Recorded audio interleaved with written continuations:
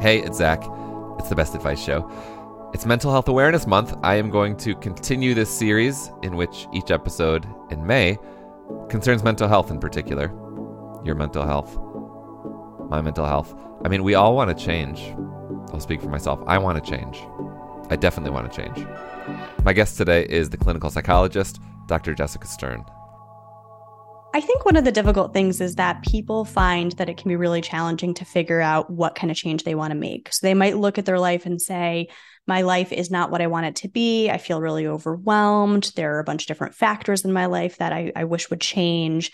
But people find that it can be really difficult to figure out where to even start, right? Mm-hmm. And so what I always encourage people to start with is to figure out what their values are. And from there, we can figure out how to make change. But if we start with the values, what that basically looks like is we encourage people to take a look at the different domains of life, figure out what is important in each of those domains and how they want to live aligned with the ideal life that they want in obviously a realistic way. So for instance, different domains that may apply to some people are romantic relationship, friendship, career or education, recreation, health, for some folks, spirituality, maybe finances. And then in each of those domains, figure out what do I want that to look like for me? So what's important? How do I want to show up? So do you work off of a worksheet typically, or what do you suggest? I do typically work off of a worksheet. In fact, Jessica gave me one that you can use. I linked to it in our show notes.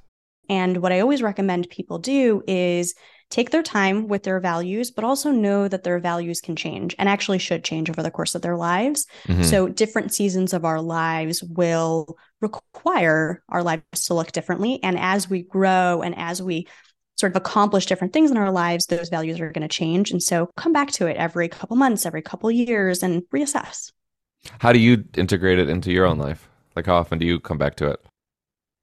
I come back to it, I'd say maybe like once a year or so.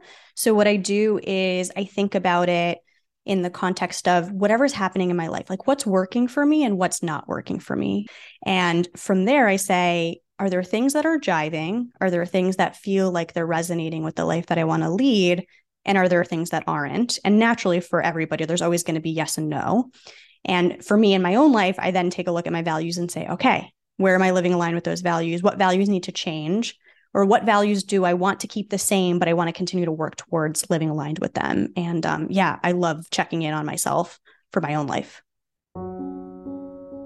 So we tend to think about values in the context of a compass. So it helps us sort of achieve or live aligned with our North Star. So it's different from a goal where we're not necessarily working towards a concrete end point, but it's more a direction or a path. And then we have goals that basically allow us to live aligned with those values. So what happens on the worksheet, you'll see some worksheets on the web that look like compasses, some don't, some are just sort of grids. But in each category, you'll see typically like a blank box, and it'll ask you, how do you want to live aligned with that? So for instance, let's say relationships, romantic relationships. You would describe in that box or in that section on the worksheet, what kind of relationship do I want? What kind of partner do I want to be? And what kind of partner do I want to have? And how do I want to show up in that relationship? Mm-hmm. And then you would do the same thing with friendship and family and education and career and all those kinds of things. And then you jot those thoughts down. Now, some people say, oh, I think I know what my values are, and they think it's obvious. But when they sit down to write them, they actually realize other things that they didn't realize were important to them. And some people actually find that they're more stuck than they thought they would be. And this can be a little bit more challenging than they expected, which sometimes is a good thing because it means that there's an area to explore. Stuck in so far as like not knowing what their values are, or stuck in a part of their life? Both. Yeah. So for some people, they don't even know what their value is.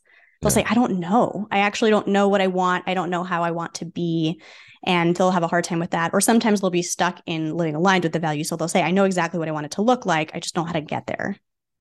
And so after taking the notes on our personal worksheets, how do you then go about, really changing the way you're operating in the world? So from there, that's where we introduce goals. So once we have the direction, that's where we set goals to help us with our journey to getting to that spot. So you want to start with small, concrete goals, SMART goals, for instance, that will allow you to make incremental progress to whatever you want. And from there, you can make those changes and you can work backwards. So if you're not really sure, you can figure out, like, envision for yourself what you want things to look like in the future, do a visualization exercise perhaps, and then walk it back and then figure out what goals do I need to do in order to get to that place. Like, what do you find is a common denominator for people actually being able to move toward their goals? Typically, they know what their why is. So people who have a sense of why they want to make that change might have a little bit of an easier time setting up goals for that. Sometimes it's resources, right? We all need a variety of different resources in order to achieve our goals. Maybe it's physical resources or emotional resources or whatever it might be, but having those combinations of things, but knowing what your why is really crucial. What's the why in your work life? Ooh, I love that. My why is that I like to help people flourish, and I like to help people make the changes in their life that they either don't think that they can, or that they think they can, they just don't know how to. And I like seeing people grow. That's really cool to me. I like seeing people grow too. I hope you're growing from this show. If you are, maybe you'll consider sharing an episode that has helped you grow with a friend or family member. And if you want to take your support to the next level, please consider becoming a Best Advice Show patron, in which you can directly support me as I continue to make this show completely independently. patreon.com/Best Advice Show. That's patreon.com/Best Advice Show. You should check out Dr. Jessica Stern's podcast. It's called Baggage Drop. In fact, her co-host is Dr. Ryan Howes, who was on this past Tuesday. There are 4 hosts of that show, all of whom you'll hear from this month. Thank you so much. Good luck.